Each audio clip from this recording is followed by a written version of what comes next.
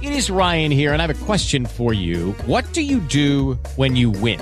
Like, are you a fist pumper, a woo-hooer, a hand clapper, a high fiver? I kind of like the high five, but if you want to hone in on those winning moves, check out Chumba Casino. At ChumbaCasino.com, choose from hundreds of social casino-style games for your chance to redeem serious cash prizes. There are new game releases weekly, plus free daily bonuses. So don't wait. Start having the most fun ever at ChumbaCasino.com. No purchase necessary. VGW Group. Void where prohibited by law. See terms and conditions. 18+.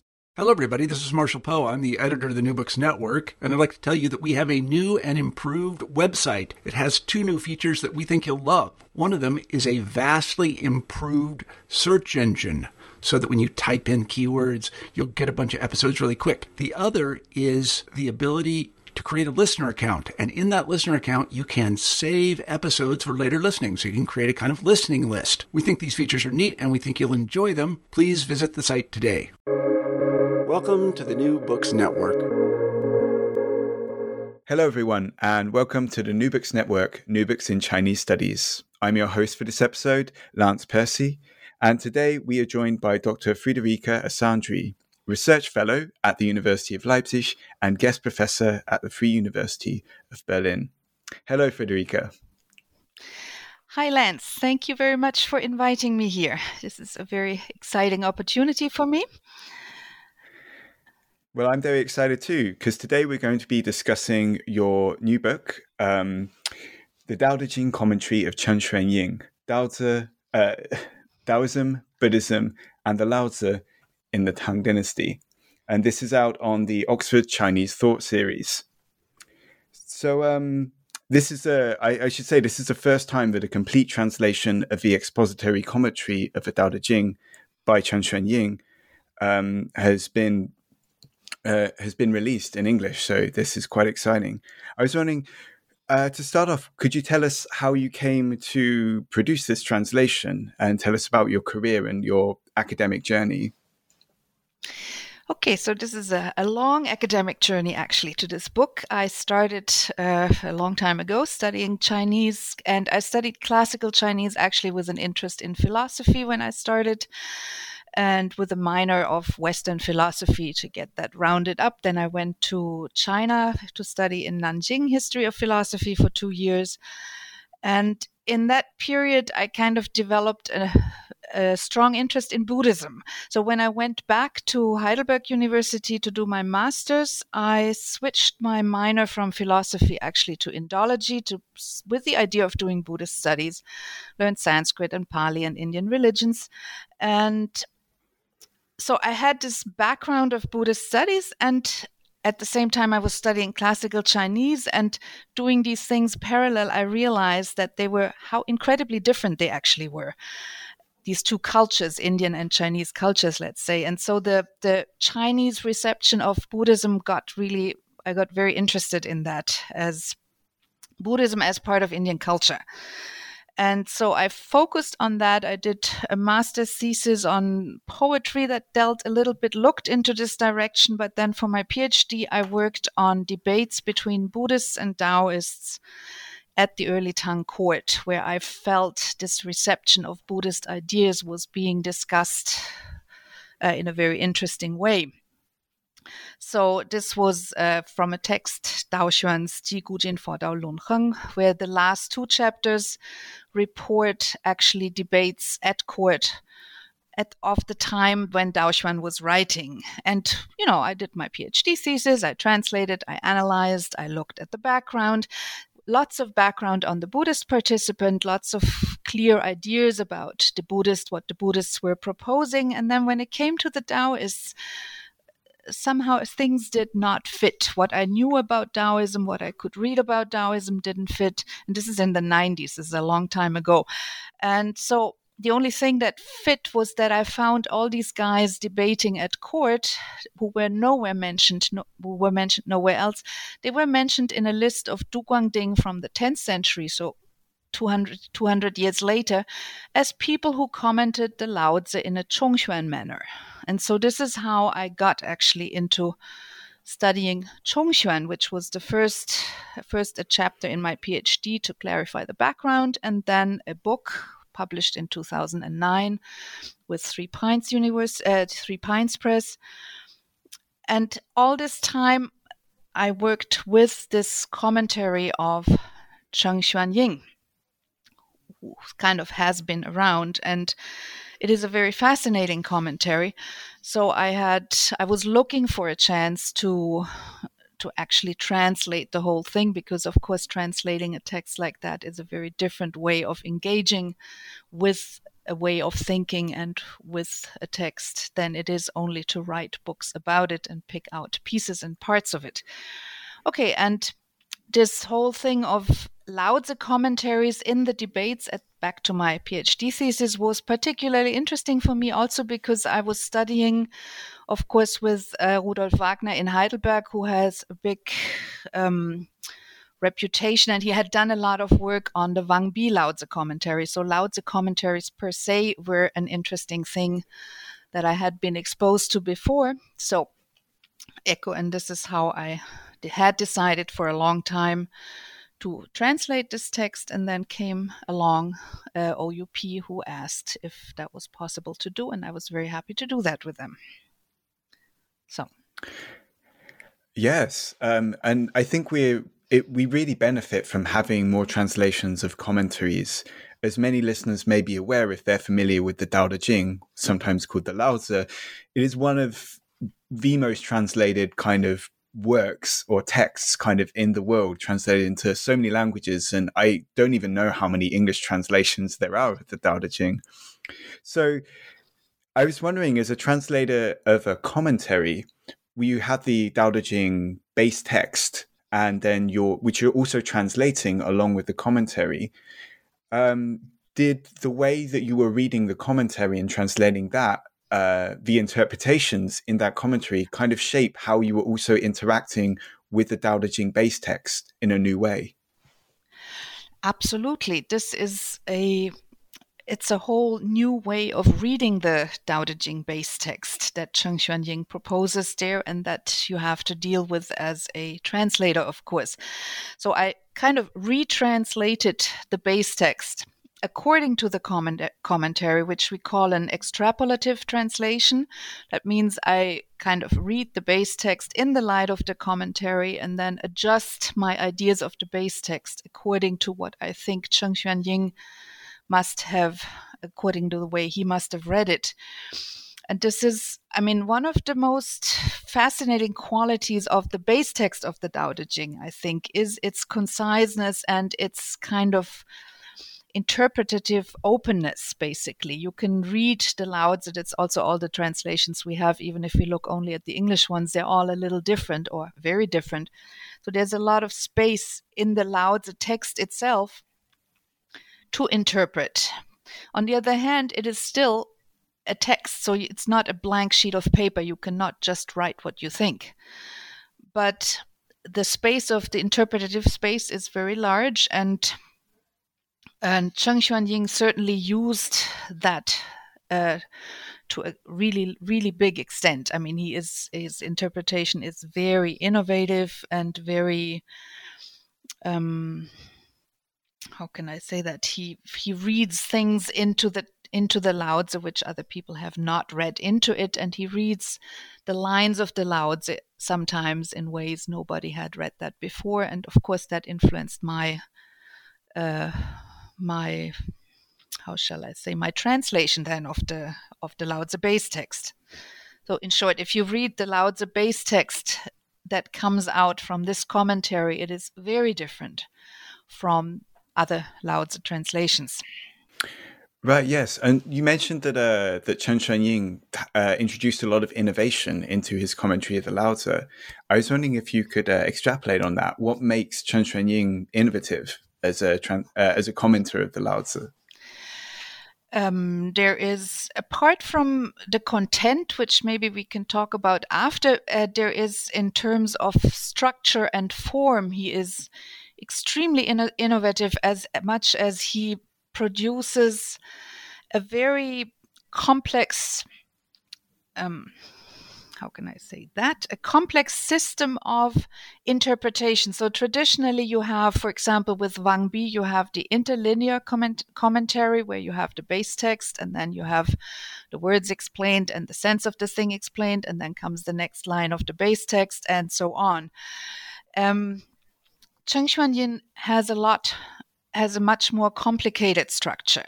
He has before he even starts like if we take one chapter, before he starts to get to the Lao-Tzu base text, he gives us a structural commentary where he explains why this particular chapter is at this particular spot in the text. So he tries to give coherence to these 81 chapters, which seem, if you don't read his commentary, usually they seem kind of randomly assorted there.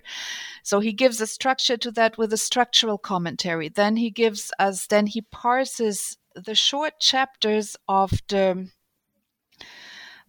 Tao Te Ching, which are like 4 or 5 lines usually. He parses them into 2 or 3 or even 4 separate arguments, gives each argument a title. And then under this only he explains he comes the base text with his explanation. So he adds layers, so to say. Layers of explanatory layers where he summarizes what he thinks the argument of the base text is in a full sentence that is usually much longer than the base text itself. Then comes the base text, and then he explains us how to read that line of the base text, how to interpret the single words also, in order to get to what he thought as a summary of the meaning of a particular line. So you have 4 layers in the text itself, you have 4 visual layers, basically. A structural commentary, you have the summaries of the single line arguments, and then you have the base text, and then you have the explanations of the base text. This is, as far as I know, nobody else has done a structure of commentary like this. Right. And how does it compare also then intellectually? Does he bring any new components into the commentary tradition of Lao-Tzu that did not exist in previous commentaries that we have access to? Well, this kind of structuring is a technique that he learned, actually adapted from the Buddhist technique of Kupan, which Buddhists used to structure long texts into shorter, manageable items for oral lectures and then also in commentaries. He adapts this system of chopping up a text into separate components and saying, okay, this part is about subject A, this part is about subject B, and so on. He uses that to introduce the arguments that he felt were important and to pound basically on them. It's like repeating them over and over, like talking points almost. Again, one of them is the notion that the Lao-Tzu himself and the ideal sage that is described are bodhisattva-like saving figures. That is a very important point to him, which arguably, if you know the Lao-Tzu base text from other translations, might not be the really thing that jumps to your eyes if it's there at all. So he extrapolates from the Lao-Tzu he reads the sentences of many, many chapters in a way that he can say, okay, what he actually meant here is that this sage is a universal savior. He's full of compassion for the people. Tao is full of compassion. So he brings in notions that have not been read into the Lao-Tzu before, I think. Okay, and is this a result of Cheng Xuanyin himself's educational and religious background? Is it part of the institutions that he's working with and the audiences he's trying to reach with the Tao Te Ching? Well, this is a very, very big, very big question. I'll try to elaborate on that, hopefully not getting too long. I think this has to do with all of the things you mentioned. It is part of his background. It is part of the general situation he was writing in, and it has to do with the audience as well. So let me kind of elaborate on that a little bit. We are in early Tang Dynasty. Zheng Xuanying had been called in 631 by Emperor Taizong himself to live in the capital. And this was a time when there were heavy debates, intellectual exchange going on in Chang'an, involving Buddhists and Taoists, but also Confucian scholars. Background of that is also that Taoism had been chosen to be the first teaching of the state by the first and the second emperor of Tang Dynasty already. Now, we had, during the early medieval period, emperors always chose their favorite religion, which they would promote then more than others. The Sui dynasty had chosen Buddhism rather strongly over Taoism. The Tang dynasty gave a special twist to that, actually, because they claimed Lao Tzu was their ancestor. He carried the same last name. Li was supposed to be the last name of Lao Tzu. The Tang dynasty ruling house was called Li as well. That gave was a nice coincidence. Actually, it was supported by, most probably strongly, by Taoists from the Loguan temple near Chang'an, 70 kilometers off Chang'an maybe, which was supposed to be the place where Lao Tzu wrote down the Tao Te Ching. The first Tang emperor had gotten support from them while he was campaigning to actually conquer the capital and conquer the Sui dynasty and become the Tang dynasty. So there were also pragmatic and personal connections, let's say. So the Tang said Lao Tzu is our ancestor, and that's why Taoism got to be the first teaching of the state. So there's a lot of limelight coming on Lao Tzu and the Tao Te Ching.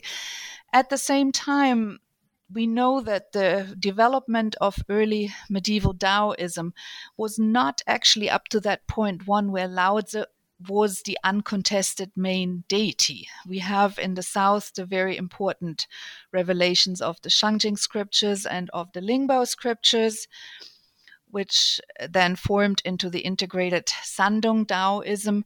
And it seems that in this process, with new revelations coming in, new groups of people who were Taoists, who called themselves Taoism, gaining importance, we have Lao Tzu kind of moving in the background. And the important deity, it seems, of especially the Lingbao scriptures, which were very popular, was a deity called the Heavenly Worthy of Primordial Beginning. That was Yuanshi Tianzun, who was revered also in the capital. And in fact, what happened as soon as the Tang dynasty said, okay, we are ancestors, Lao Tzu is our ancestor, and so Taoists should have the first rank in the teachings, the Buddhists came immediately and they said, oh, this is not right. Lao Tzu has nothing to do with the Taoists. They all revere Yuanshi Tianzun, not Lao Tzu. It's a whole different teaching. Lao Tzu and the Tao Te Ching have nothing to do with it. Lao Tzu was an old master, a philosopher, like we would say today. So there was the Confucian line. If you look at the bibliographical part of the Sui Shu, of the history of the Sui dynasty, that has a section on Taoism written by Confucian scholars exactly the same time, that clearly starts with the fact, okay, Taoists revere Yuanshi Tianzun. That's where all their scriptures come from. And then they put Lao Tzu in the section of the old masters. So there was this question of Lao Tzu and Taoism in the capital. Did they actually really belong together or not? And I think that was one of Zheng Xuanying's main missions, actually, to prove that Lao Tzu was indeed the main god of Taoism as it was practiced in the capital, that he was the same as what other people might have called Yuanshi Tianzun, that he was the ultimate deity of Tao, so to say. And in order to do that, he had a lot of he used all these means to integrate ideas that Taoism was proposing on the basis of Lingbao texts, of the Taoism. I mean, Taoism is not, the Tao Te Ching was written 500, maybe 300, 400 before the Common Era. That is 1,000 years before Zheng Xuanyin and the Tang Dynasty. And of course, Taoism had changed and developed a lot. And there were a lot of new tenets and new ideas expressed in Taoist scriptures that Zheng Xuanyin wanted to draw back into the Lao Tzu to integrate with the Tao Te Ching, to get this integration of the Taoism of the time with Lao Tzu, ancestor of the emperor and main deity. Yeah, and since this was really not an easy feat, because especially the Lingbao scriptures, which were very popular also in the capital, they were the most important part of a system of ritual initiation of the Taoists. So they had a function in the monasteries. They all had incorporated many, many Buddhist ideas, especially the concept of the Bodhisattva savior kind of figure. That was actually originally not really in the Lao Tzu. And so Zheng Xuanyin, I think, set out to prove and show not only to other Taoists, but to the emperor and to all the people in the capital, that Lao Tzu was well connected with all the teachings that Taoism was proposing in the capital. Yeah, so more or less as a background, which is complicated, is a very difficult task he had there, which was at the time also a very contested subject, because we see Buddhists and Confucians kind of going in from the sides and saying, Lao Tzu should not be connected to the Taoists, but he should be seen as a philosopher, as a master, and the Taoists are something very different. Okay, does that answer the question? Yeah, it really does. That was a wonderful backdrop to this. So I'm sort of fascinated now about Zheng Xuanyin as a figure. Often when we think about philosophers, we think of them as kind of lone individuals. But to what extent was Zheng Xuanyin kind of integrated into various institutions in the capital at the time? Well, he was. We know sadly relatively little about him. We have only little bits and pieces of information, but these bits and pieces of information indicate that he was definitely not a lone thinker sitting on a mountain eating pine nuts, so to say, and meditating. He lived in the capital. He was called there by the emperor. You don't get invited to the capital by the emperor if you're all completely withdrawn, or if you get invited, at least you don't say, yes, I'm coming. He came. He lived in one of the big monasteries, very, very large monasteries, sponsored by taking at times like even half a fang. In Berlin you would say Kiez. The piece, the city. How do you say, the part of a quarter maybe of the city of Chang'an. So there were huge residential quarters, and there were huge monasteries actually. And he lived in one of the big ones. And these Taoists were involved with the court, with the emperor, with the society, basically. They went to debates that were going on organized in monasteries. They were organized at court even by the emperor sometimes. Large affairs, large events.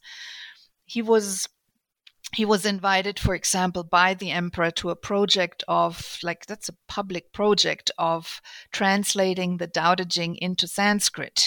Xuanzang, the Buddhist translator, who was very honored by Taizong as well, had been asked to do that, and he was supposed to be working with Taoists as a group project, and Zheng Xuanyin was one of the people who were involved in that. So that's a very visible, important project. So we don't have a lot of information, but what we have indicates that he was very active actually in the community of the clerics and in the scholarly community, all the way up to the emperor in Chang'an. He was called to evaluate the Sanhuang, the writ of the three sovereigns, when that was forbidden.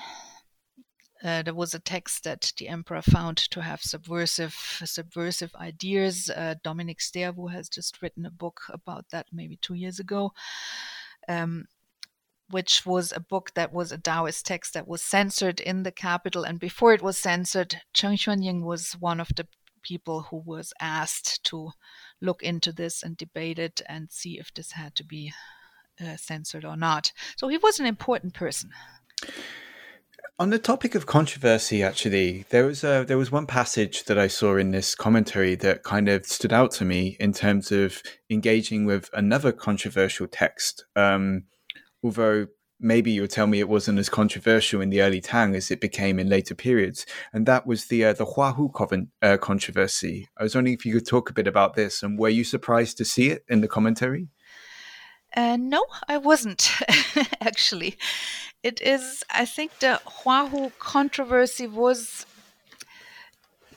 controversial, of course, because the Buddhists did really not like that take on the relation of Buddhism and Taoism that was expressed in the Huahu theory. But maybe I should kind of introduce that for a second. The Huahu theory is an idea that was formulated maybe already in the 3rd century, based possibly on a notion of similarity of Buddhist and Taoist teachings, but also on a notion of competition. I mean, it comes out of a competitive context, as far as we know, which says that Lao Tzu, who everybody knows ever since Shiji and Sima Qian wrote that down, at least, in his later years left the country because he was frustrated or disgusted with the way the Zhou dynasty was developing. He left the country towards the west and disappeared in the Great Sands, basically. So he left and nobody knows where he disappeared. This was the occasion where the guardian of the pass, who was sitting at Loguan, stopped him and asked him to please leave something. And he is said to have written down the Tao Te Ching at that moment and then disappeared to the west. Now, this was picked up after Buddhism came in with teachings that sometimes sounded even kind of similar, and Buddhists had to find their way in a country. They were a foreign religion. They had to find points where they could attach somehow.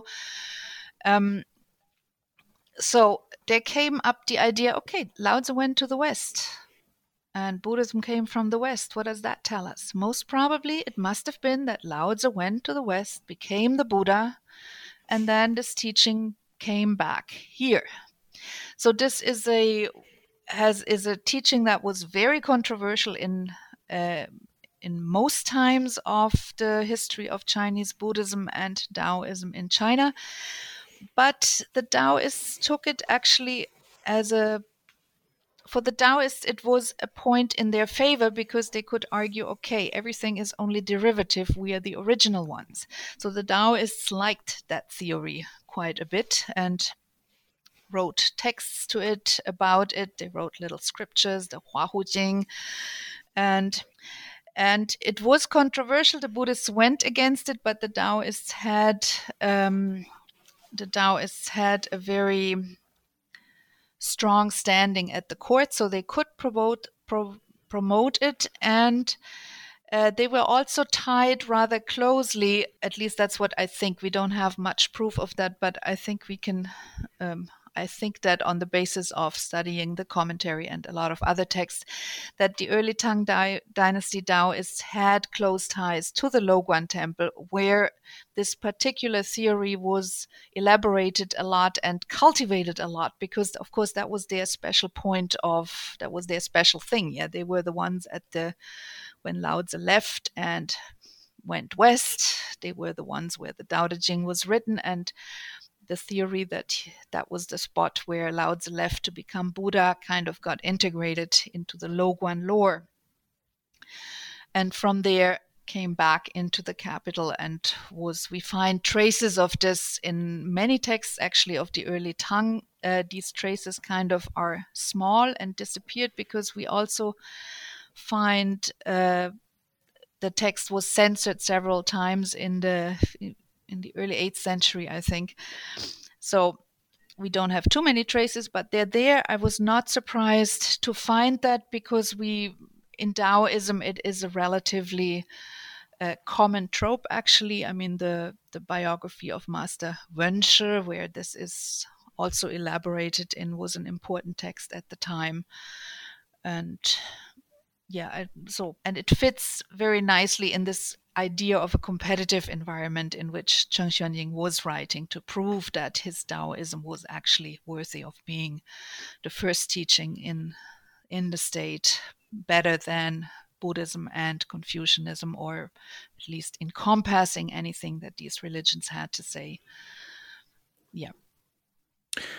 Well, yeah, I think it would make sense as a among many things, a strategy for co-opting the ideas of the competitors, because there is a lot of recognizably Buddhist content in Zheng Xuanying's commentary. You've already discussed the structure. I was wondering if you could tell us a bit more about the other Buddhist elements we see in Zheng Xuanying's approach to Taoism and to the Lao Tzu. Yeah, so there are many Buddhist elements here, and I mean, we have the Bodhisattva, which I keep on repeating because I think it was really very important. The Bodhisattva theory, the ideal of a compassionate savior that is out to save all of humanity. We have this karma and retribution concepts, which are also definitely Buddhist and were very well integrated also in Taoism. Then, of course, we have the Madhyamika logic of, I'm actually reluctant to get into the very details of that because it's kind of complex to explain in words and not in writing, I think. But we have the Buddhist four-step logic, which basically says all things, there are 4 steps to logic that work with negation in between them. So if you want to make an statement about anything, about existence, let's say, then you can say on the first level, all things exist. And then on the second level, you would realize, okay, no, all things do not exist, actually. And then you would realize all things do exist and do not exist at the same time. And then the 4th step would be the negation of even this 3rd statement, which would be all things neither exist nor do not exist. So this is a specific kind of logic, especially used to discuss the nature of existence, but also used to discuss also the nature of relation, for example, of Tao and the things. And he has incorporated that in the 1st chapter. That's where the name Zhongxuan comes from. The last line of the 1st chapter of Lao Tzu speaks of the Zhongxuan. Excuse me, I'll check on that. It says Xuan zhi you xuan, dark and mysterious again.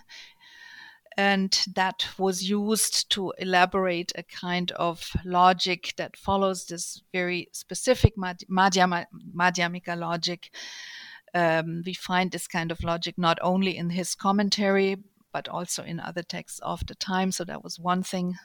That is also the thing that had gotten attention the earliest in the Western and Chinese and Japanese secondary literature, actually. But apart from this logic, which is interesting per se, we have, as I said, many Buddhist concepts like the Bodhisattva, like the karma, retribution, and much else.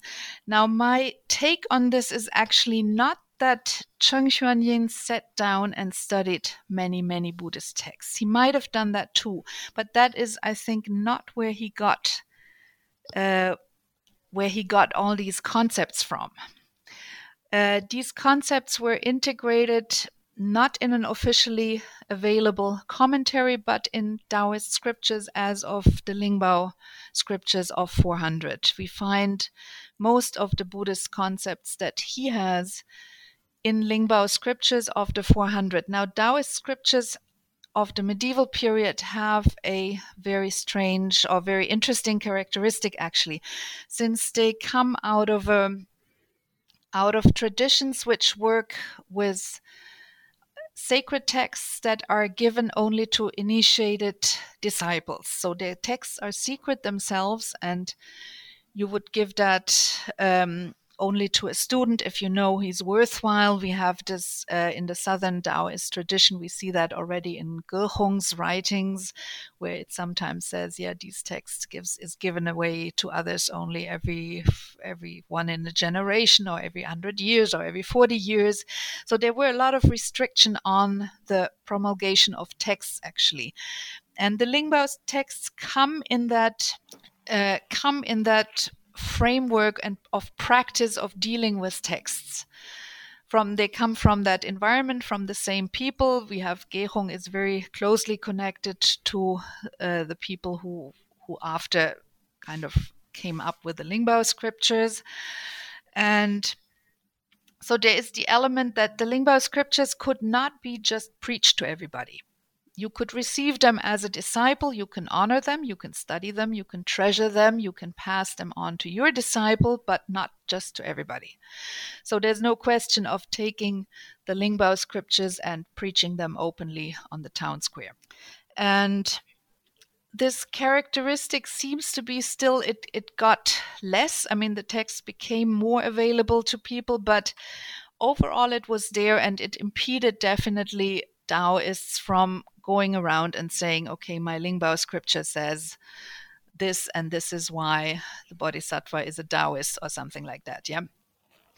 So the Lao Tzu was one of the few texts that could be cited legitimately as a Taoist text and could be preached to everybody, because the Lao Tzu was not an esoteric text. Everybody could read it. Confucians would read it. Buddhists would read it. We have Confucian and Buddhist commentaries to the Lao Tzu. So that was a very open text where that could be preached everywhere. So introducing the Buddhist notions, which he had most probably studied and gotten from the Lingbao text, with which he must have been familiar as a Taoist in early Tang Dynasty. Introducing them into the Lao Tzu made this whole thing preachable, openly preachable. He could go and talk about all these wonderful things, like especially, again, the Bodhisattva ideal, the idea of a compassionate savior that universally saves everything, which an emperor could emulate to make his realm become perfect. That was a very, very attractive idea. The Buddhists had it in their scriptures, the Taoists had it in the Lingbao scriptures, which they could not openly preach and use as sources for their arguments in public debates, for example. So introducing that into the Lao Tzu was a smart thing to do. I don't know about you, but I'm very busy and I don't have a lot of time to cook. That's why I subscribe to Factor. Eating better is easy with Factor's delicious, ready-to-eat meals. Every fresh, never frozen meal is chef-crafted, dietitian approved, and ready to go in just 2 minutes. You'll have over 35 different options to choose from every week, including Calorie Smart, Protein Plus, and Keto. These are 2-minute meals. Factor meals are ready to eat and heat, so there's no prepping, cooking, or cleanup needed.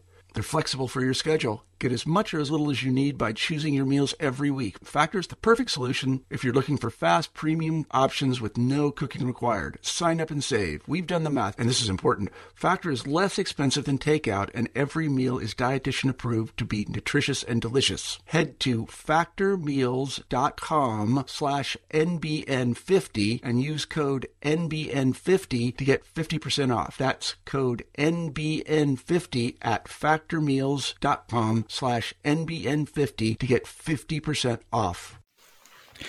Right, yeah. And you mentioned just now the relationship of the emperor to this text.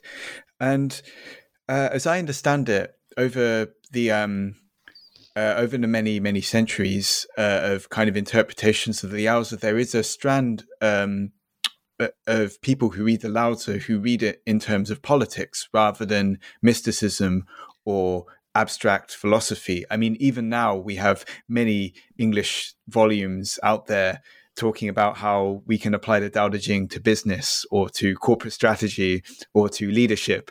And so I was wondering, how does Chen Chunying deal with the statecraft elements of the Lao Tzu that talk about running a country or talk about what the role of the emperor is?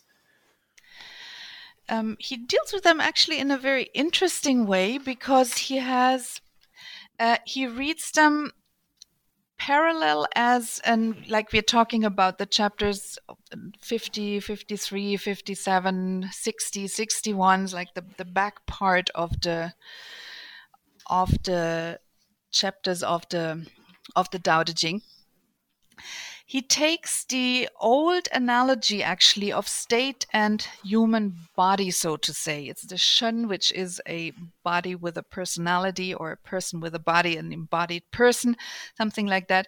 He reads that parallel. So he reads these chapters very often in two lines. He first gives a statecraft advice. He reads them as an advice for statecraft, and then he comes and says, and for self-cultivation this means, and he translates the whole thing on the level of self-cultivation. So he runs that parallel, which is very interesting, which tells us also a little bit about his audience, his intended audience actually, because it was argued for a while that Zheng Xuanying actually wrote his commentary for Taoist adepts, because he talks so much about self-cultivation in there too.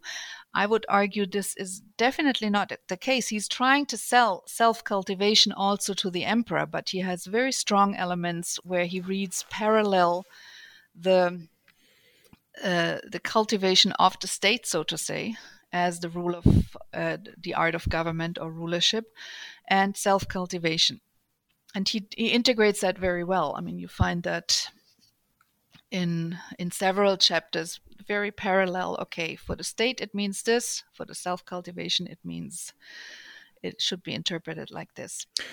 Right, and also touching on that, the idea of self-cultivation and of practice, what we see in the Lao Tzu text are some passages that talk about how learning or scholarship or over-intellectualizing things is actually not an ideal way of going about your life. And, there are elements where the focus of practice is more important. And I was wondering, how does that tension carry out with Chen Xuanying, who's clearly an educated person who's creating this very rich commentary of the Lao Tzu?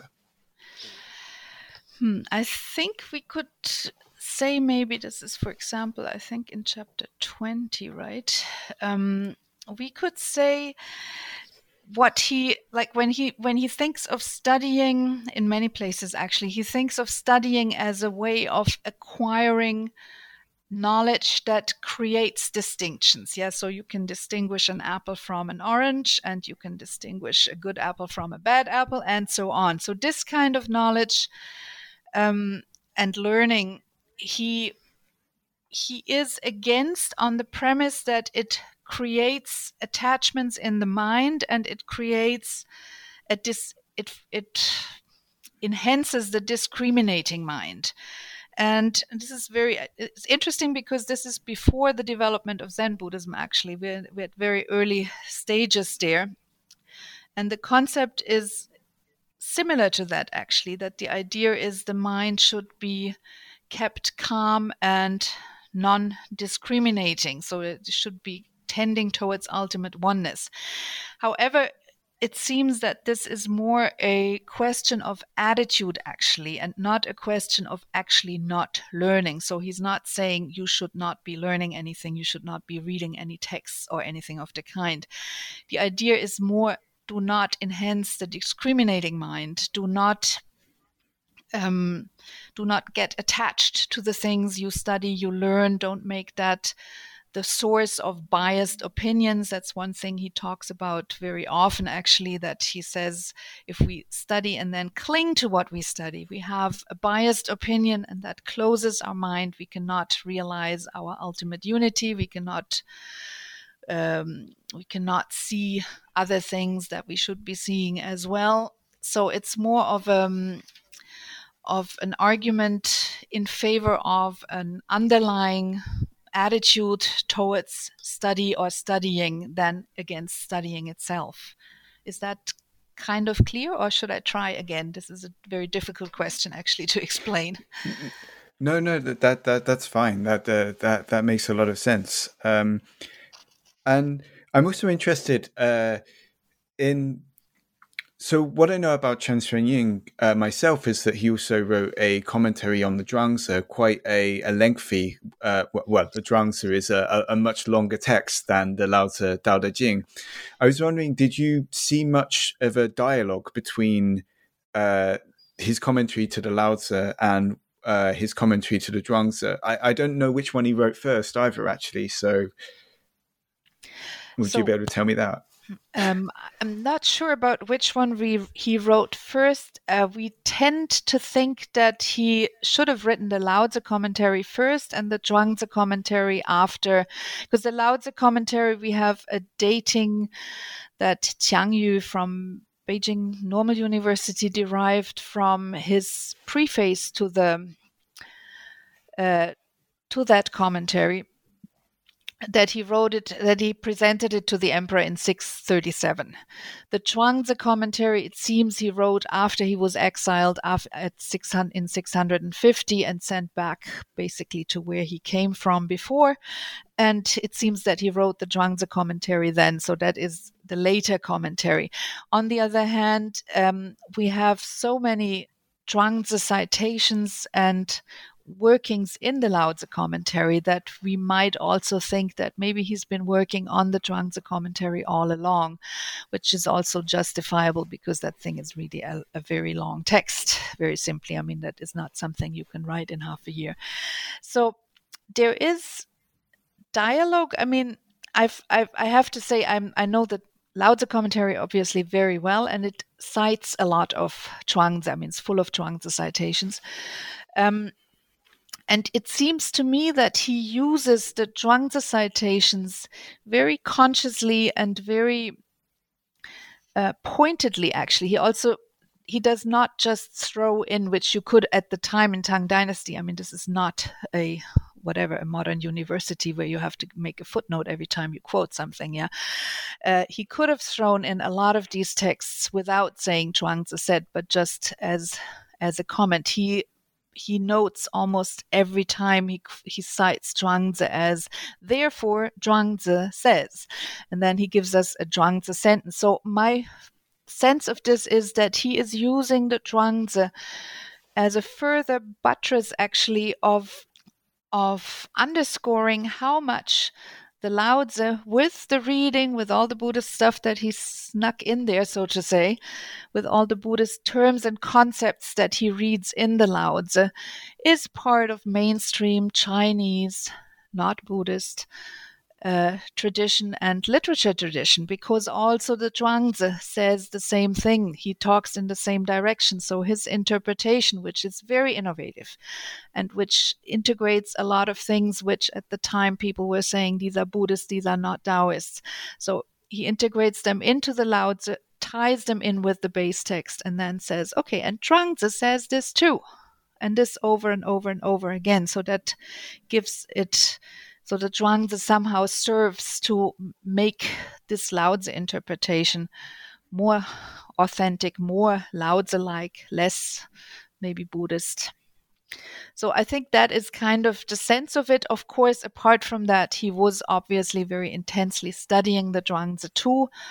The Zhuangzi has the same, I'm not as familiar with the Zhuangzi commentary as I am with the Laozi commentary, but we do find many, many passages, for example, explicating this twofold Chongxuan or twofold mystery, the Madhyamika logic kind of style of thinking, more in the Zhuangzi even than in the Laozi.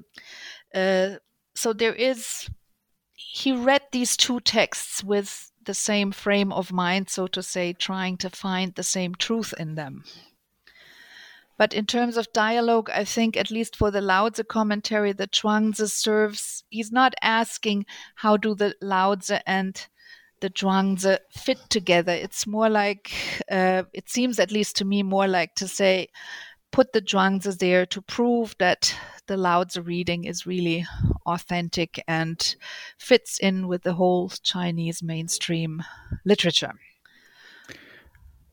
Right, yeah. I think like we've talked a lot about the things that I found like really interesting in this commentary, in your translation of the commentary.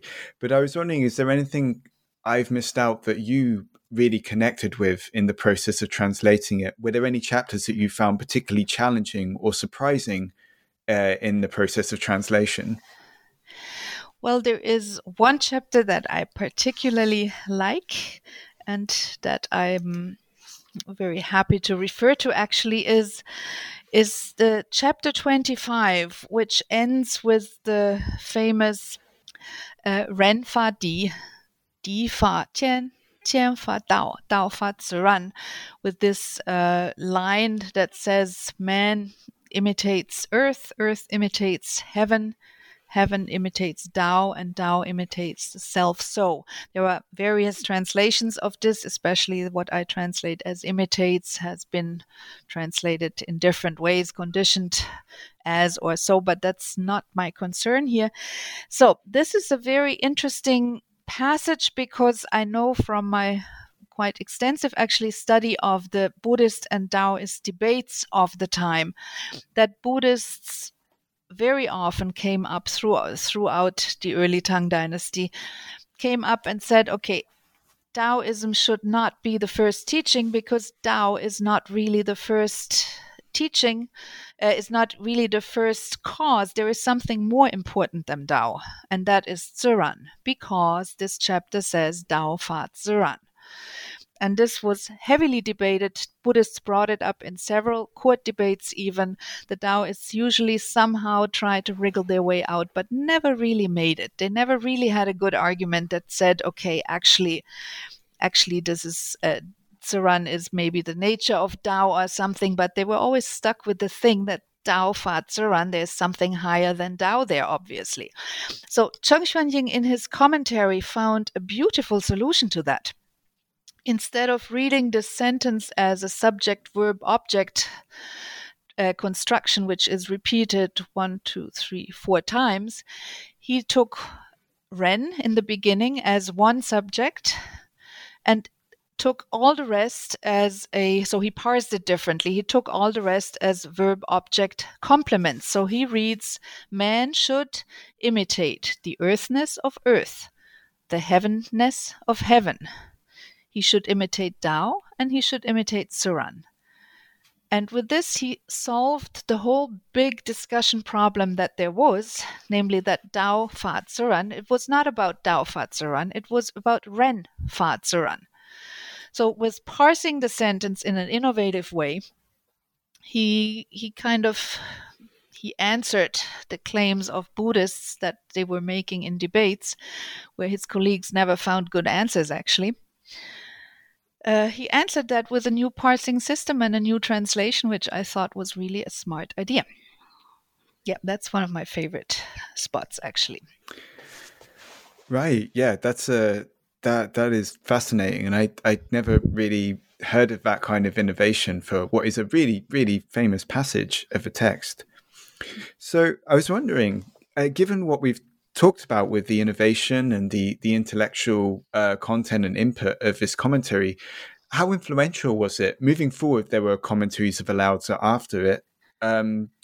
Was this a key and important commentary for the Lao Tzu in the Tang period or beyond? This is, again, a very hard to answer question. It must have been important at its time, pretty much for sure, also because Zheng Xuanying was important. It has come down to us as in two important collections in the Daozang. So it hasn't come down as the Zheng Xuanying commentary, but it is part of collections of commentaries from the 9th and 11th century. So it has survived. It was read. Another important commentator called Li Rong might have been his disciple even. He exhibits similarities in terms of content, in terms of Zhongxuan, this Madhyamika style logical reasoning we find in other commentaries as well.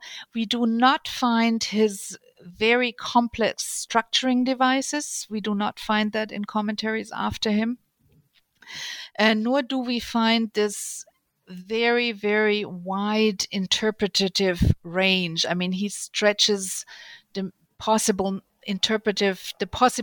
that the base text offers. He stretches them very, very far. I mean, he incorporates towards the end chapters, you find incorporated the whole ideas of underworlds, for example, of the Taoists that have, for people who have bad karma, how they get punished in the underworlds and stuff like that.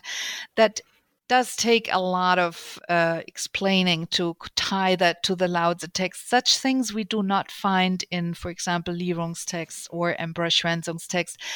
The interpretations after him moved more again towards the political and philosophical readings, less this integration of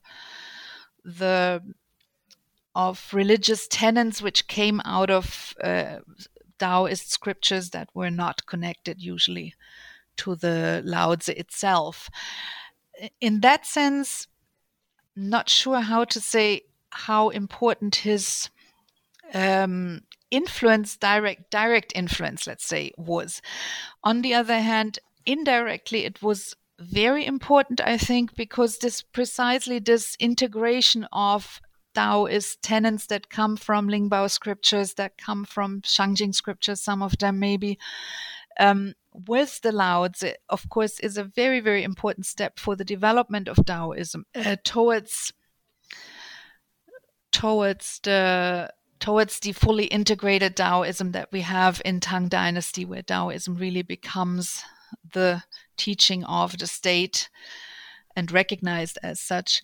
And I think it also is, I do not have proof of that. I'm kind of working on finding proof for that, but that will take a long time, or at least some time still.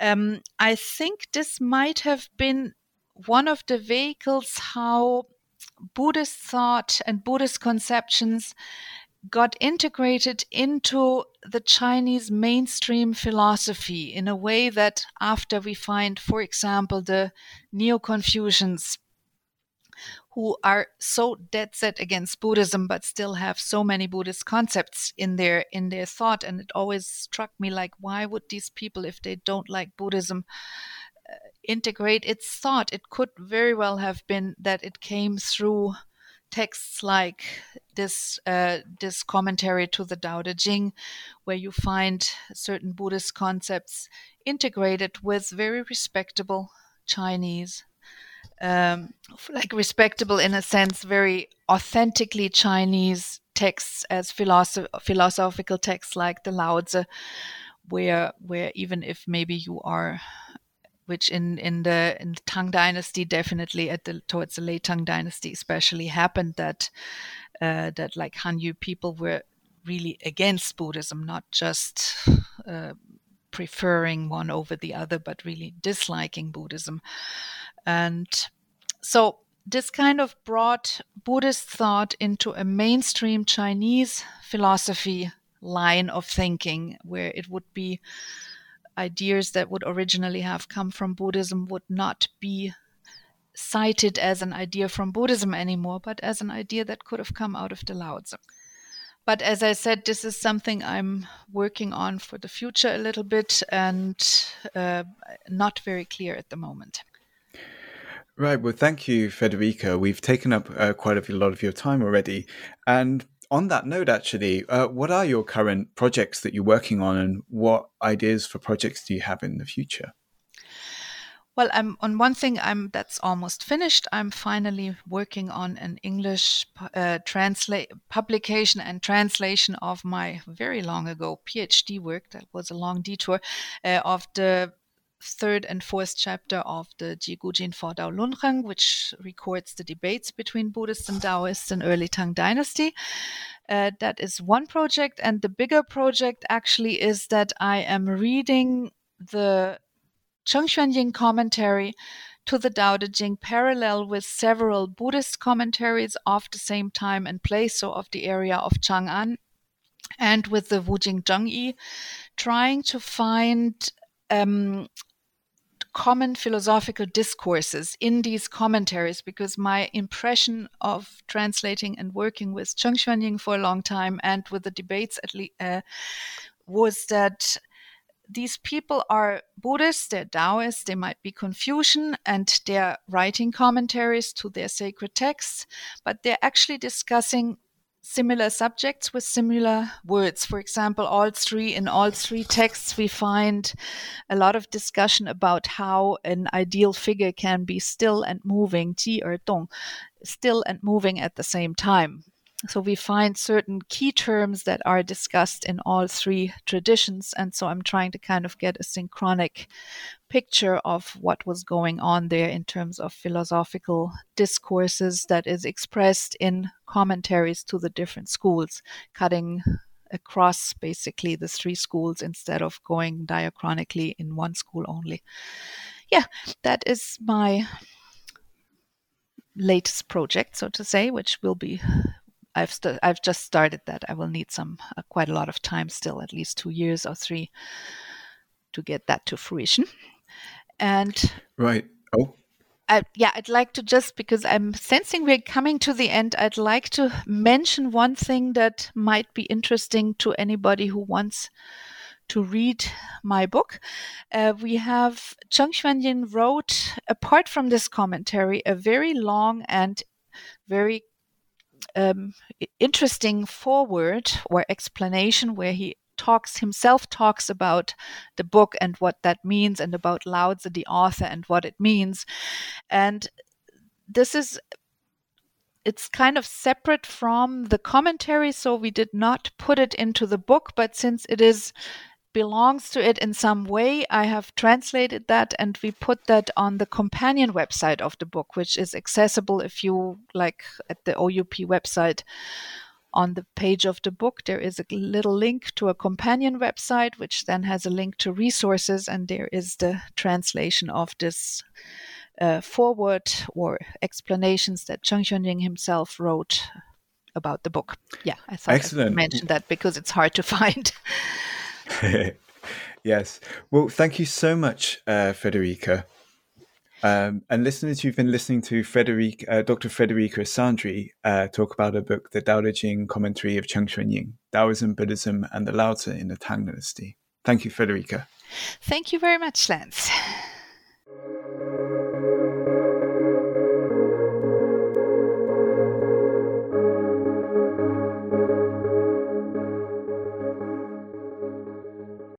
Lucky Land Casino, asking people, what's the weirdest place you've gotten lucky? Lucky? In line at the deli, I guess? Aha, in my dentist's office.